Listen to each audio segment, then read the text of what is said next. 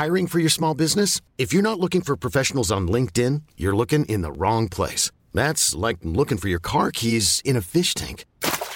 LinkedIn helps you hire professionals you can't find anywhere else, even those who aren't actively searching for a new job but might be open to the perfect role. In a given month, over 70% of LinkedIn users don't even visit other leading job sites. So start looking in the right place. With LinkedIn, you can hire professionals like a professional. Post your free job on linkedin.com/achieve today.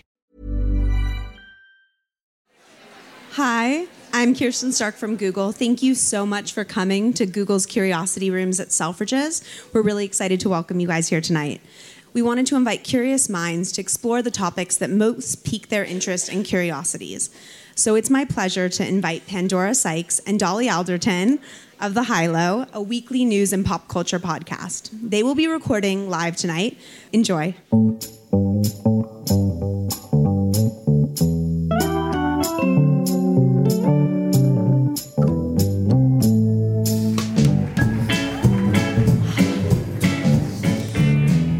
Hello. This is a bit weird. Normally it's just me and Pandora and Charlie or Dave in a tiny shoebox studio. Hi. Charlie or Dave. Welcome to episode 31 of The High-Low, which we are recording live at the Curiosity Rooms in Selfridges in collaboration with Google. In case you're still not quite sure what The High-Low is, in which case, kudos for giving out your Friday evening for a completely unknown beast. It is a pop culture and current affairs podcast hosted by Pandora Sykes and Dolly Alderton. Did you want me to say my own name there? I never know. You never do. It's a bit like Jedward. I never know. We're really tough to be here tonight. The Curiosity Rooms have hosted some incredible talks. There was the model and activist Adwa Abua here last night. After us tonight is the incredible actor Riz Ahmed. So, very similar in terms of celebrity. That's from Riz, by the way, not from us. He just said we're very aligned, so it's good to be amongst our people. He's honoured, I think, to be on the bill with us. I did have an awful moment when I came into this amazing space tonight and I knew who was speaking after us, and I thought, what if Google in Selfridges, there's been an admin error and they booked the wrong duo, and they thought we were like Fern Cotton and Holly Willoughby. Well, we've got the Madonna microphones on now, so there's no stopping us. Are you Holly Willoughby and am I Fern Cotton? Well, I think you know, yeah. Anyway, the High-Low's had a pretty intense week, hasn't it, Dolly? We've had 2 live records. This is our second live record. We've done an author special record, and we did a photo shoot in a bath in a suite at the Savoy, which is really not our usual week. But I feel like I've seen Pandora every day and spoken to her every hour. And I, surprisingly, haven't got sick of you yet. I'll check your WhatsApps later. Yeah, it has been something of a gangbang. So looking forward to a nice long high-low sleep next week when Dolly goes to Thailand on her second gap year. I know. I do think it will be a second gap year. I can imagine you with a bucket at a moon. A moon? One of the moons? I've messed up so much because not only am I going 10 years after everyone my age went, it's also monsoon season. So I'm going to tell you what I've been up to this week, Pandora. What have you been up to this week, Dolly? I have watched Freedom, which is the George Michael documentary. Has anyone else watched that? Yeah. Life-changing quite a good documentary. You've got friends. Who loved it? Who thought it was a little bit self-indulgent? Just one person, no, 2 people. I mean, I loved it because... But I do think you have to be a George Michael fan. You say this about every musical documentary you watch. When you watch Lady Gaga, you're like, I do think you have to be a Lady Gaga fan. And do you know There's what they trope? You've got to be a fan. But do you know what they have in common is that they were both... She produced hers and he co-directed his. And you do see the hand of the star in it slightly. I mean, there's this slightly stretched out metaphor of him sitting in a room on a typewriter and they kind of keep flashing back to him and he's kind of sitting there authoring his own destiny. So it was all filmed before he died then? It was filmed right before he died, and then tragically he was doing the finishing touches to it, and then he died. So it's very sad because all throughout it, it's everyone's speaking about him in the present tense. There's a very strange intro from Kate Moss, where she's sitting in the... She's not a public speaker. No, and God love her, you can tell. She's sitting... I'm not trying to silence models or women. She's not a natural. She definitely didn't do her Lambda exams. So she's sitting in she sits in the fast love chair, and she turns around and just introduces it in about 30 seconds, and then just sort of turns the chair around like Dr. Evil. And then it starts. But I found it very beautiful. I'm a massive fan of his music. I found it quite depressing, realising that he was so young when he shot to fame, which I didn't realise, and he wrote Wake Me Up Before You Go Go when he was 21. But you can't play this game, Dolly. Do you know what I was doing when I was 21? Taking poppers from Camden Market. But it was amazing because there was an incredible selection of talking heads. Liam Gallagher was on it, Tracy Emin, Elton John, and it's very tragic as well. He had a very difficult life, kind of full of sadness and bereavement. I loved it. It was beautifully done. George Michael fans should watch it. And it also made me very grateful that Farley and I went to go see him live in 2006. And I remember at the time thinking that there was something really special about his music when he sang Freedom, and it was just a sea of rainbow flags, and it was such a powerful moment. It's really So, yeah, it's a reminder to make sure that you take the time to go see those musicians that you love. So I've just been immersed in George Michael back catalogue since. What have you been up to this week? I started reading American Girls, The Social Media and the Secret Life of Teenagers by Nancy Jo Sales. And she's a contributing editor at Vanity Fair. And I think one of our listeners actually recommended it to us. Came out last year. And I've just started, and I'm already obsessed with it. Already devastated that I didn't write it, which is a horrible feeling, because it's going to stay with me the entire You and I are so self-involved. I'm sad I didn't write Wake Me Up Before You Go Go.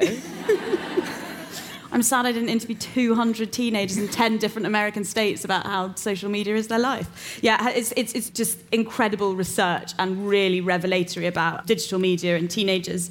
And I have also started watching the 4th series of Transparent. What do you think of it? I think it's, if possible, bolder than ever. I think it's the first time, I might be wrong, but I feel like it might be the first time that you have seen a trans, fully frontal nude scene on mainstream TV. I can't be sure, but I would hazard a guess that's... I mean, Jill Soloway correct. is always very brave with her material. But I thought that was great, because I think the only way to normalise different bodies is to have them as part of a natural narrative, like showing... Yeah, exactly. Rather than telling. So I thought that was good. I've also tweeted this week, obviously, that I've been feeling pretty furious and pretty tired. Who's feeling fucking furious this week? I think it's a sentiment lots of people have been feeling in the last few weeks. Let's talk about the Me Too hashtag. So for anyone who's unfamiliar, the Me Too campaign, in light of the Harvey Weinstein debacle, has spread across social media, inviting women to share their stories of sexual abuse and sexual harassment. And it's been sparking conversations about sexism and harassment on the kind of scale that I have never seen before. It's been quite extraordinary. It's been across the board. It's been all different types of women of all different ages talking about experiences with people in their industry, calling out colleagues, bosses, family members, friends. And I think it's a force that has really emboldened women, and it's been quite amazing to watch. Yeah, I'm not always invested in hashtag activism, and I really have never got on board with those sort of the feminist clothing at the moment. You know, the T-shirts that say feminist or the T-shirts that say woman. I don't know anyone that would wear them, and I don't really understand what it's achieving. But I felt really invested, and I feel really invested in the Me Too campaign. It really reveals that absolute power of female storytelling. So it's become this platform for women to collectively share their stories of sexual harassment, whether that be intimidation or rape. And it's like women have finally been given permission to speak about these things, which is kind of devastating in itself that we had to wait for a hashtag campaign to give that kind of collective permission. But literally everyone has a story. And I've actually spoken to quite a few men who have been really overwhelmed by the fact that every woman has a story. I think it's been a real moment for men who are guilty of it, or allies who have just had no idea that it's something that women carry with them. Yeah, that everyone's got a story of, whether it's micro or macro, where they have felt deeply intimidated and really devastated and kind of ashamed by what they've experienced. Yeah. But one guy said to me, could it be that people are jumping on the bandwagon? And I said, well, yes, if the bandwagon is a vehicle of completely true and authentic facts, then yeah, absolutely, every single woman's jumping on the bandwagon right now. I invited women to tell me their Me Too stories on my Instagram page. You can read them all. It's at Pandora Sykes. I've been really staggered by the response. I've had, I think, over 85 at the time of recording this. 85 women have shared their stories with me, so thank you. I read every single one. To kickstart it, I actually shared 2 of my own, which are, I'm going to say, pretty commonplace. I imagine a lot of people have had these.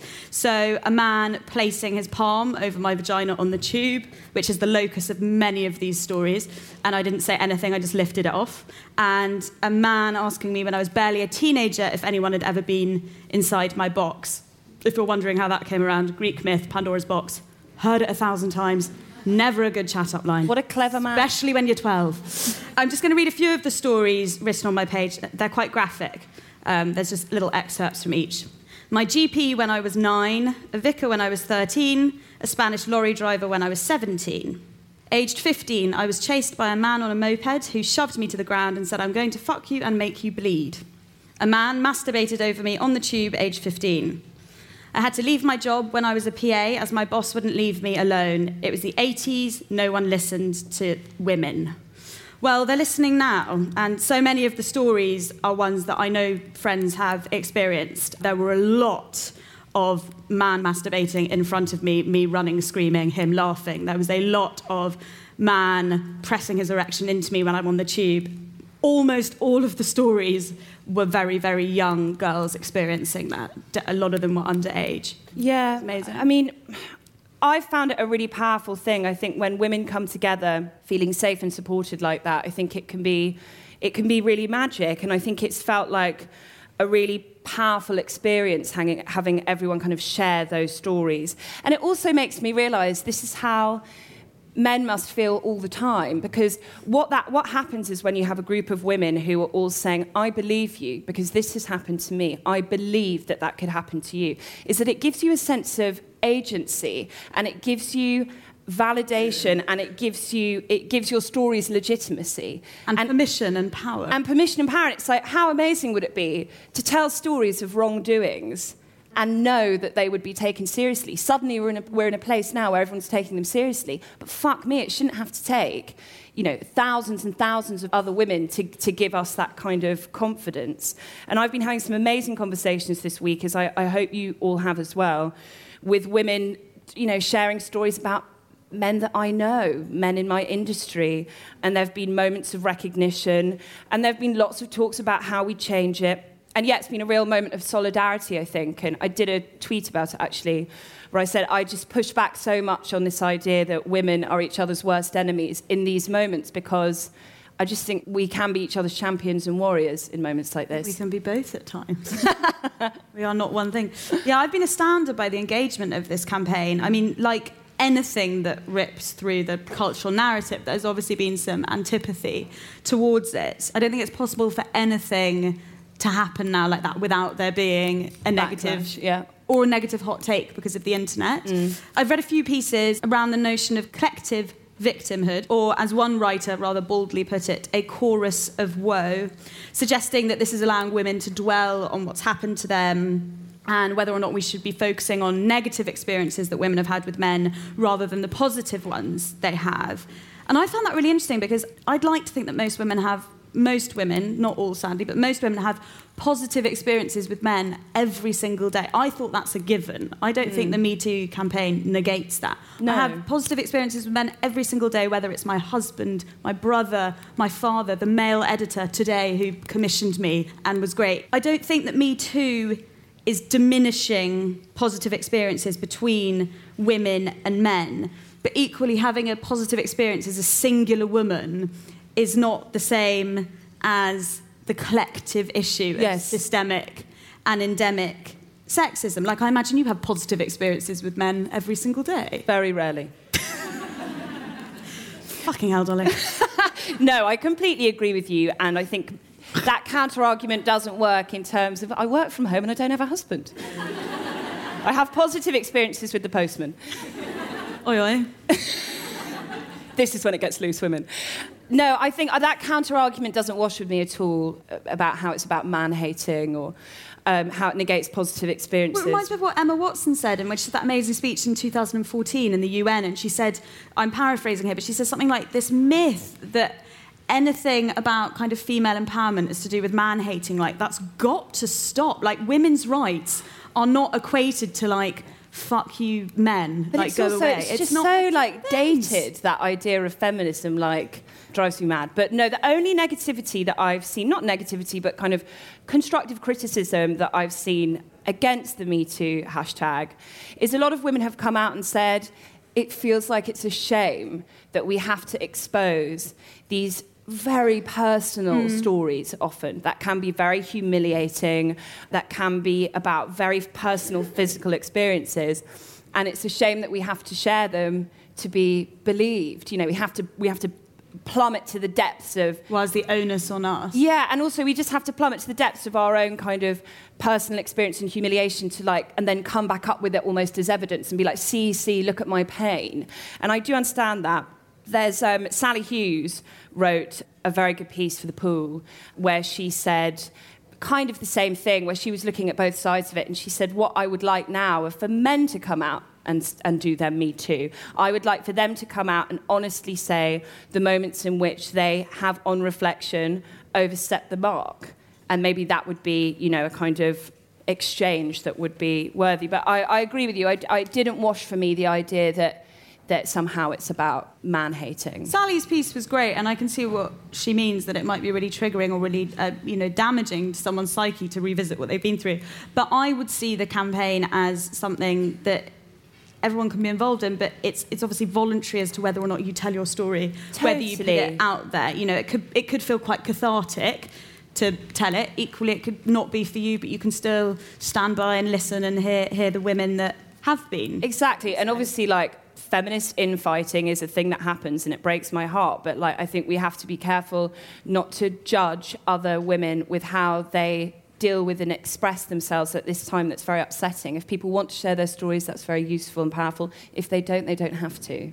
I think the whole kind of, we should skew this towards having positive experiences with men and to build on that, you know, that whole thing about, I've had friends who are like, I just worry that this will make feminists look like sort of screaming banshees and men will be scared. But I think to co-opt a hashtag that's doing really interesting, quite vital work, where women can finally share their stories in order to talk about the positive experiences that one would assume you already have, is to kind of miss a moment where women can finally speak out about those things. And I actually asked my husband, I was like, are you offended by this hashtag? And he was like, I was like, do you think this is saying that all men are sexual predators? He was like, obviously not. Like, this is a huge fucking problem. And it's kind of atrocious to see how much of it just has gone, unsaid. But it's about that, like, collective, as we would say, that collective systemic thing. And I've read some really interesting comments on Facebook, actually. Not anyone I know, but you know when people share articles and somehow it just pops up on your Facebook? You join into a conversation, which I never, ever normally do. But I was really interested because I read some great responses by lots of guys on this piece. I can't remember what piece it was, saying, like, I'd love to join in, but, like, I don't know how. How do I join into this campaign? And I just replied to one of them saying, yeah, I mean, you can absolutely join in. You know, you don't need to use the hashtag and tell your own story as a woman in order to be part of this campaign. Like, the campaign relies on enlightened men to support it. Women aren't going to dismantle sexism on our own by themselves, you know. And also you can participate. We're stepping in, whether that's physically or mentally, every time you see a woman being harassed. You know, if you see a man making a woman on the tube feel really uncomfortable, step in, sit next to her, walk by her side, put yourself kind of physically and mentally in between her and her abuser in a way that she doesn't feel strong enough as a woman in this society to do. I mean, it ain't like we're going to do it on our own. No, and I'd also like to point out here, this has been, like, really annoying me all week.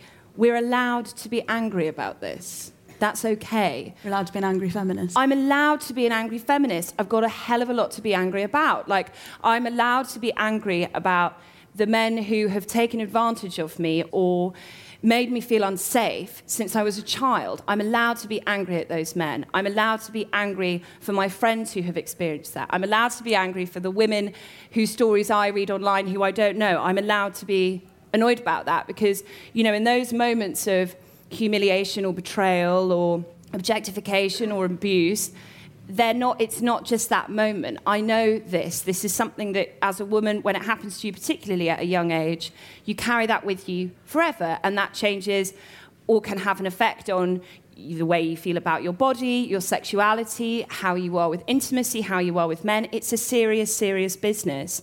So, you know, if you can go through that hashtag and read all those stories and not be angry or enraged, I think there's something kind of wrong with you. Like, I think, you know, I'm really bored of this angry feminist stereotype that I feel we all not all, I shy away from, because I'm worried about, being a disruptor or being attention-seeking. Or alienating. Or hysterical or alienating or a man-hater or a kind of lily-livered victim. Yeah, we're allowed to... And actually, my favourite piece from this week was from Lindy West, who wrote a piece about the hashtag for the New York Times.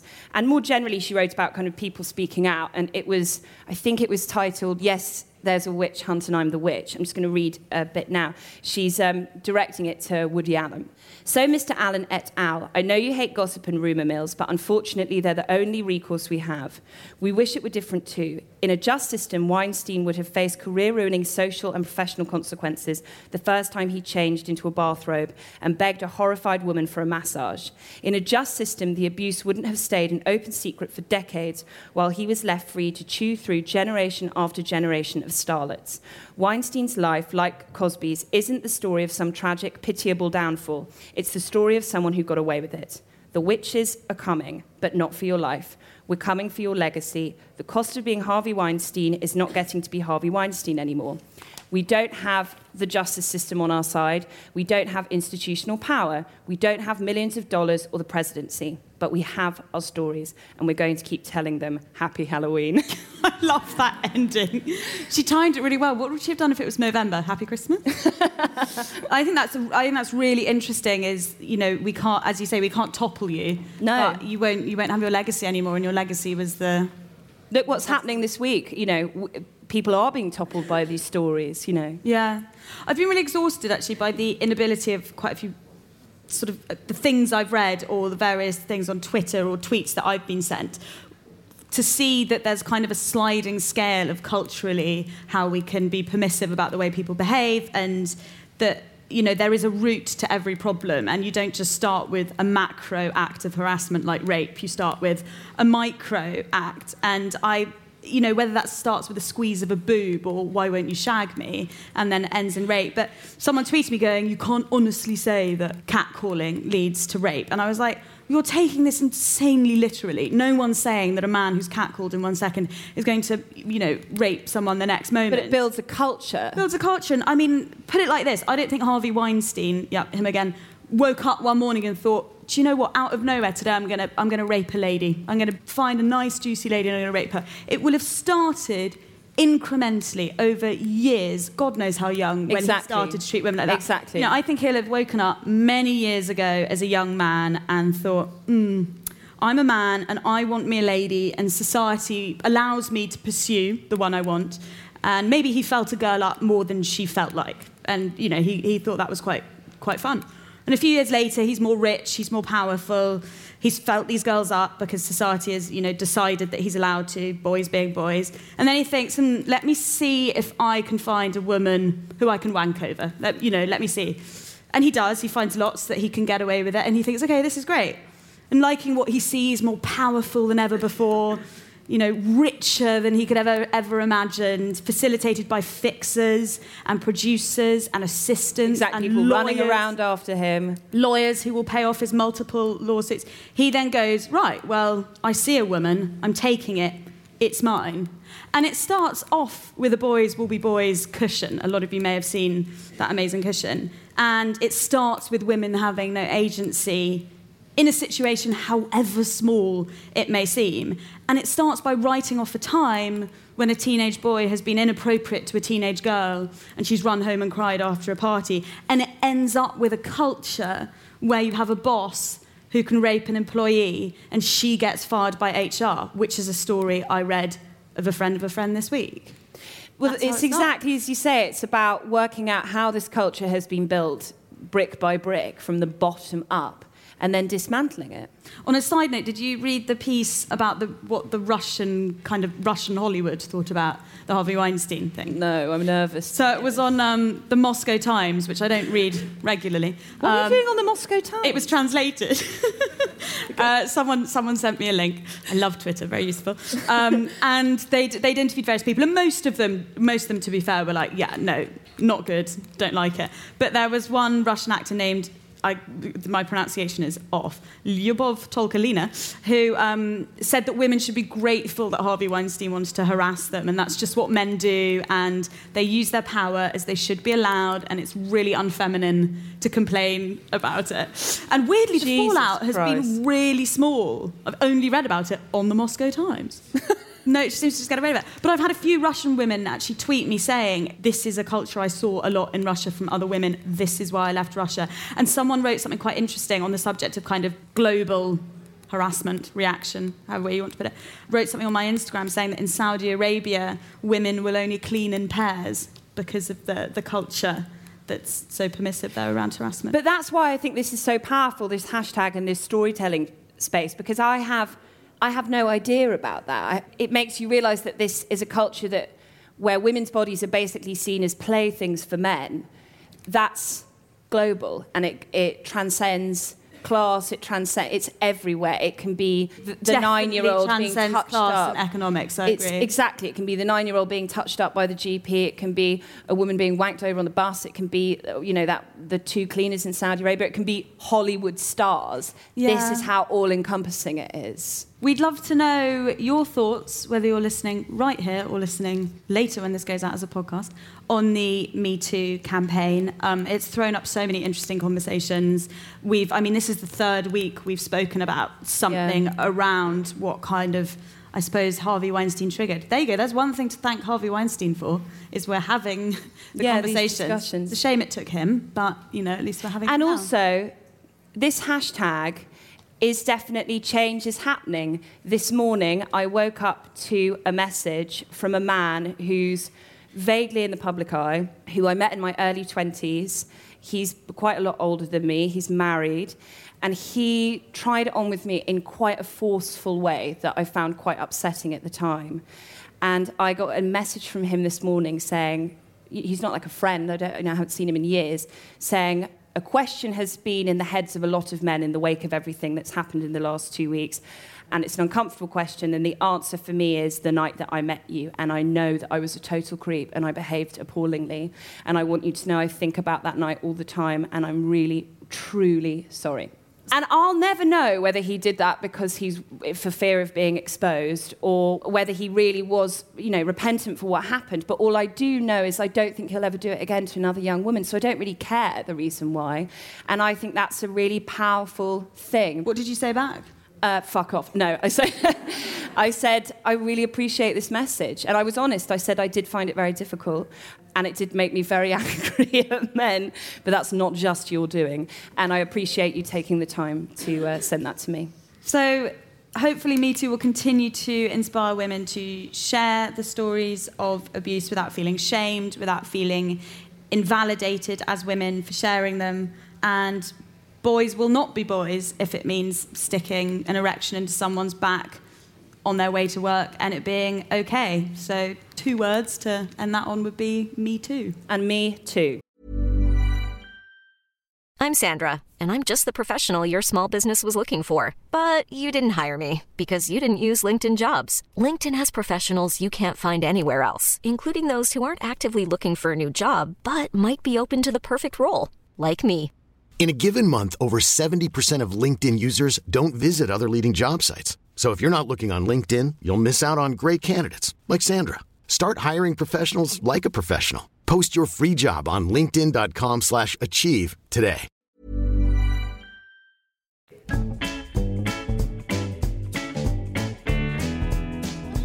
Support for this week's episode of The High Low comes from Pop Chips, mine and Pandora's favourite snack that, by a stroke of luck, aren't that bad for you.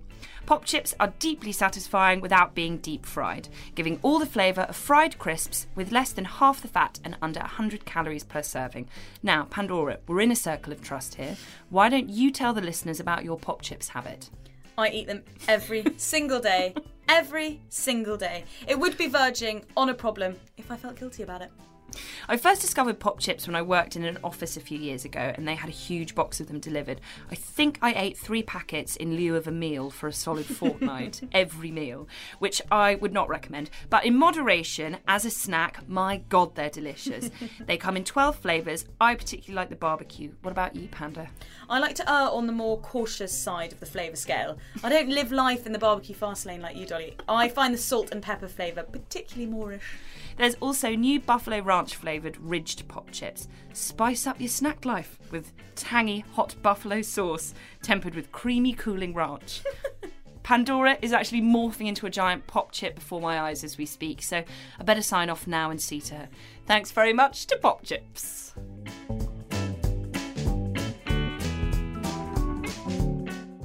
From female solidarity to a story that exhibits the total opposite, slut-shaming. Rob Kardashian's, it wouldn't be an episode of The High Low without the Kardashians. Rob Kardashian's ex-fiancée Blac Chyna is suing the entire Kardashian family, who she says defamed her in an attempt to ruin her career. She claims she also suffered personal, professional and financial damage as a result. She is asking for unspecified damages. That's going to be a tidy sum. You wouldn't sue the entire Kardashian family for 200 quid. I'm riveted by the logistics of suing an entire family. I know. Like, is there a scale of sums? Because Rob was obviously her fiancé and he behaved the worst. Is he sued for like the most amount? And then one of the sisters, whoever was like least prevalent at the time, okay, Kylie, I mean, that's like a pot shot in the dark. There's so many of them. But, you know, would Kylie be sued for the least? Is it a sliding scale of suing? Sadly, I can't tell you that, Pandora. But I can tell you, Blac Chyna includes a blow-by-blow account of the spats that happened between her and her ex-fiancé, Rob, who's also the father of her child, some of which were very public and played out on social media, some of which we discussed on the podcast. One of the incidents was a recent feud in which Rob Kardashian posted nude photos of her on social media. What do you make of this story, Pandora? Very strange. No, I remember we talked about it when we had our author special with Elizabeth Day when the nude pictures came out. And I mean, it's obviously not classy to share pictures of your ex-fiancé's vag on social media just because it's illegal, yeah. Yeah, I mean, we can definitely enter that into the canon of sexual harassment. He said she'd cheated on him with lots of people and she'd done drugs and she'd said that he abused her, and either way, who knows what. But I know this is perhaps misunderstanding and negating the entire premise of reality TV and Kris Jenner's role as momager and, you know, making them into the most famous family in the world. But I don't understand why all this is being played out in the public eye. Why do we know she's suing the whole family? I'm all for her suing Rob Kardashian. Obviously, as the lawyer points out, it's illegal. Revenge porn is illegal. It's a violation of her human rights and her femininity and her sexuality and her dignity. And discussed this before, slut-shaming is a real problem that goes far beyond this incident, and I'm really kind of bored of women being punished for being sexually free, and I live in hope that one day there'll be a world where a woman can be as sexually explorative as a man and do so joyfully and not live in kind of constant fear. But why the whole family? I know, we're really coming back to the family. You are more au fait with the Kardashian Chronicles than I am. So I read with the Chronicles with a K. Well, I read on TMZ that she is, it wouldn't sound the same as TMZ, would it? That she's suing them because they torpedoed, I love this word, torpedoed her reality TV show, which was called Rob and Chyna. So the lawsuit reads, rather than trying to protect Rob Kardashian from cameras, in reality, the famous family was flexing their muscles so as to destroy Miss White's career so that she was no longer able to compete against the Kardashian-Jenner women as an entrepreneur and social media influencer. Who's Miss White? Is she not Miss Chyna? That's like her nom de plume, her stage name. Nom de plume. Her social influencer name. I actually don't know what her real name is, but I'm guessing it's White. White. Yeah. It's just all really transactional. Every time I read anything about this, it's him listing how much he spent on her, and it's her listing, well, not in this case, but how much she wants or how much she's worth. And obviously, money is involved when you sue someone, but around the whole kind of Kardashian, Jenner, Blac Chyna, White. Oh, look, that's got a nice ring. Maybe her name is Black White. It's not. But do you remember how Cilla Black was Priscilla White? Yeah, maybe they're related. They're definitely not related. I really know nothing about the Kardashians. But I watched a bit of the Kardashians when I was in New York last month, and I don't habitually watch it. But I find it inoffensive. It's pretty banal, and they're close as a family. But one thing that does really strike me when I watch it is the absolute kind of obsession with like the disposability of money. So every single member of the family, including Kylie, who's like 18, 19, 20, one of those three, has a 10,000 square foot house, and they have like 6 cars, and a new one will turn out because it just looks really cute in that colour, and it's really disposable. And that was a good impression. I feel like this lawsuit is kind of, I don't know, it feels really depressing. There's 2 separate things going on there. Is him slut-shaming her by sharing naked pictures of her on social media is hideous.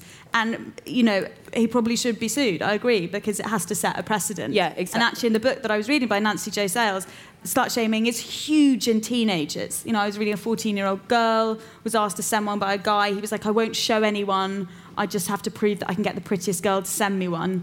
And I, even reading it, I was like, God, why did you fall for that? And then you're like, of course you'd fall for that. 14. Of course you'd fall for that. You think, oh my God, how, I don't know, wow. And we're lucky it wasn't around when we were young. But so I think that that's really important. But the suing the whole family thing, there's something really dark about suing a whole family, because you're not allowed to compete with them as social media entrepreneurs. I mean, I think this must be a precedent. There cannot be another lawsuit where you're suing a family because you can't be the social media entrepreneur that you want to be.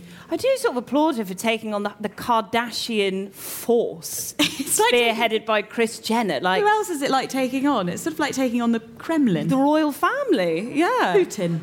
It is a bit like taking on Putin. Apparently, I read a source says that the Kardashians are not worried about it. But it's funny, when I read this story, I don't have many opinions on the Kardashians. I do find them quite fascinating as an entity. But when I was reading this, I was like, you and I have these moments when we're doing these stories and we're exploring them where we're like, oh God, all humans are the same, aren't they? Celebrities, humans, if we cut us open, we will bleed. And then you have a moment like this, you're like, oh, actually, we're completely different. Imagine a world where on the Sykes family WhatsApp, which I know exists, imagine if there was the discussion, imagine the Sykes team meeting about someone's ex suing the entire Sykes family. The logistics of even trying to explain, though, that my brother's ex-fiancée was suing because she wasn't allowed to become a social media entrepreneur. I mean, my dad still calls an Oyster card an octopus card. You imagine trying to explain a defamation suit because you couldn't be the social media entrepreneur you wanted to become. I mean, it's not funny remotely, obviously, but it is a specifically Hollywood context. Yeah. This exactly. discussion. Anyway, on that note, does anyone have anything they would like to ask for Ask the High-Low? We have the High-Low's first ever roving mic. Look how exciting it is. Hi. Hello. Hello. We were actually talking about this earlier. How do you deal with boyfriends imposing families? So say your boyfriend's boyfriend follows his brother's lead a lot, and how do you deal with that? I mean, I haven't had a boyfriend since... I'm not asking for sympathy, I'm just questioning the legitimacy of my advice. Imposing families. OK, well, in 1984, when you last had one... I have friends who have that issue with mother-in-laws. Who did you say it was that's causing the problem? His brother. His brother? What's he doing? He just always does what he does. Oh, so he copies him? Sort of, yeah. Oh, I mean, that is specific. I haven't had that before. Can you tell that inside Dolly's head is just going, no advice, no advice, no advice, no advice? Do you have to hang out with him all the time? Yes. That's annoying, yeah. Is it your boyfriend? Yes. So we're not asking for a friend. I love when someone goes, I'm asking for a friend. It's like, no, Monica, you're asking for yourself. He's got to tell him to get some independence. You can't copy your brother when you're, I'm going to say 20s, not wearing my glasses either. Yeah, and having to hang out with 2 brothers all the time, it's not the in-betweeners. I find that. Does he come on dates with you? Yeah, he does, doesn't he? Sounded like when you said last episode, your friends Beavis and Butthead. I think you have to, like, tell him what's up. I think you have to tell him, like, no, stop copying your brother and stop coming on dates with us, you weirdo. That's what you have to say. Good luck with that. That was completely unhelpful, and the next advice will be better. Don't let that put you off asking a question. I just moved to London full-time about 6 weeks ago, and it's great that there's so much stuff like this on, but how on earth do you deal with the constant fear of missing out when there's so many things you could be going to? I've just got old and I just don't get FOMO now. You're right, there is. God, it's probably good we haven't moved to London now. I think my FOMO's worse than yours. I honestly, I would not... Yeah, I wouldn't get... I know what you mean. If I hear about a great talk and I didn't know it was on, that's really annoying. But I don't know, maybe I'm too lazy. I would be sad of missing out on my bath and us. I used to have this in my... How old are you, if you don't mind me asking? 26. There's no excuse for you. I used to have this in my... Well, actually, when I first moved to London, I was exactly the same. And I remember if I ever had a night that wasn't, like, the best night of my life, I would, like, wander around London really sad and just be like... Oh, my God, yeah, one would go out every single night. Yeah. Except Sunday night. And then you'd be like, well, where everyone's having fun other than me. And you'd be like, where are all these amazing places I should be going? And just remember that, like, a city won't run out, and don't exhaust yourself and don't spend all your money, because that will be awful and you'll just be sitting at home super glum. So I would just hone in. How many nights a week do you go out? 3? Yeah, 3 is a good number. Yeah, it used to be 5 or 6, now 2 or 3. Yeah. But I mean, I haven't seen I don't think I've gone past midnight for a while. Haven't been night clubbing? No, I definitely haven't been clubbing in a while. Is that weird? Used to go to a nightclub and then get up for work 4 hours later. Why in God's name do people do that to themselves? Can you imagine? I know. We're not going clubbing tonight. We're not going clubbing tonight? Screw this. Who else has got a question? Hi, guys. I was just wondering how you deal with older people or just difficult people in relation to being feminists and being independent, and in relation to, like, all the stuff that's come out, like Me Too, hashtag, and trying to explain it to people who laugh at it, or, I mean, that's a really awful thing to say, but, you know, they don't want to hear it because it's uncomfortable, and, yeah, they just don't want to know. I would say pick your conversations. I would not, if I was sitting next to a 70-year-old, I would not go into Me Too in the way I just did then, partly because I wouldn't want to talk about wanking and vages to a 70-year-old. But, yeah, I would love to say that I would talk to everyone in the same way about my same views, but honestly, for a start, I'm not a hero. I don't want to change. I do want to change everyone's minds, but kind of not at the same time. I don't want to engage in conversations with people that I know would inevitably fail. So whether that's being careful about the politics you discuss with older family members, or reading a situation before, like, launching into big conversation about feminism. You know, the conversations I have with Dolly are not the conversations I would have with, not even older generations, with every friend, because debates are great, but very often it's not a debate. You're going to miss, you're going to be like ships passing in the night. And I think it's really important not to be in an echo chamber. So there's obviously a big thing at the moment about people only following, you know, if you're liberal, only following liberal people on social media, if you're very right-wing, only following very right-wing people on social media. And I try and introduce some political views into the social media that I follow, which I don't agree with, although inevitably they just really, really piss me off. And whilst it is important to know, like, other people's views, I don't think you have to embroil yourself in discussions with people whose minds you will never change, and you'll inevitably just fall out with them and feel furious. I'd love to be in a world where we could all have open conversations and all understand each other and empathise, but that doesn't always happen between generations. Yeah, and I think you have to, as difficult as it is, something I've learned is someone who's coming at something, especially with someone older, coming from a completely different place, you have to show them compassion, and you have to try and understand the context of their views. So, like, I have to often remember with my 72-year-old father that this is a man who grew up calling his father sir, you know. So when I hold that context close to me, it makes it much easier for me to communicate with him rather than being too charged with anger, and then we listen to each other more. Thank you so much for coming to the high-low live record at the Curiosity Rooms. We've loved speaking to you. Thank you very much to Selfridges and Google for having us. We are super excited to have signed a partnership with Google, so this will not be the last time that we get to do something like this, and hopefully we haven't put you all off and we might see some of you again another time. Thank you very much. Thanks.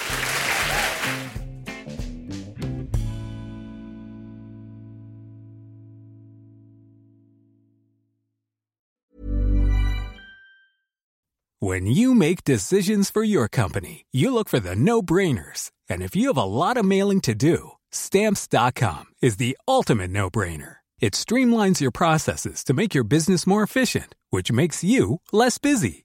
Mail checks, invoices, legal documents, and everything you need to keep your business running with Stamps.com. Seamlessly connect with every major marketplace and shopping cart. Schedule package pickups and see your cheapest and fastest shipping options from different carriers, with rates up to 89% off USPS and UPS rates. And with the Stamps.com mobile app, you can take care of mailing and shipping wherever you are. Make the same no-brainer decision as over 1 million other businesses with Stamps.com. Sign up with code PROGRAM for a 4-week trial, plus free postage and a free digital scale. No long-term commitments or contracts. That's Stamps.com. Code PROGRAM.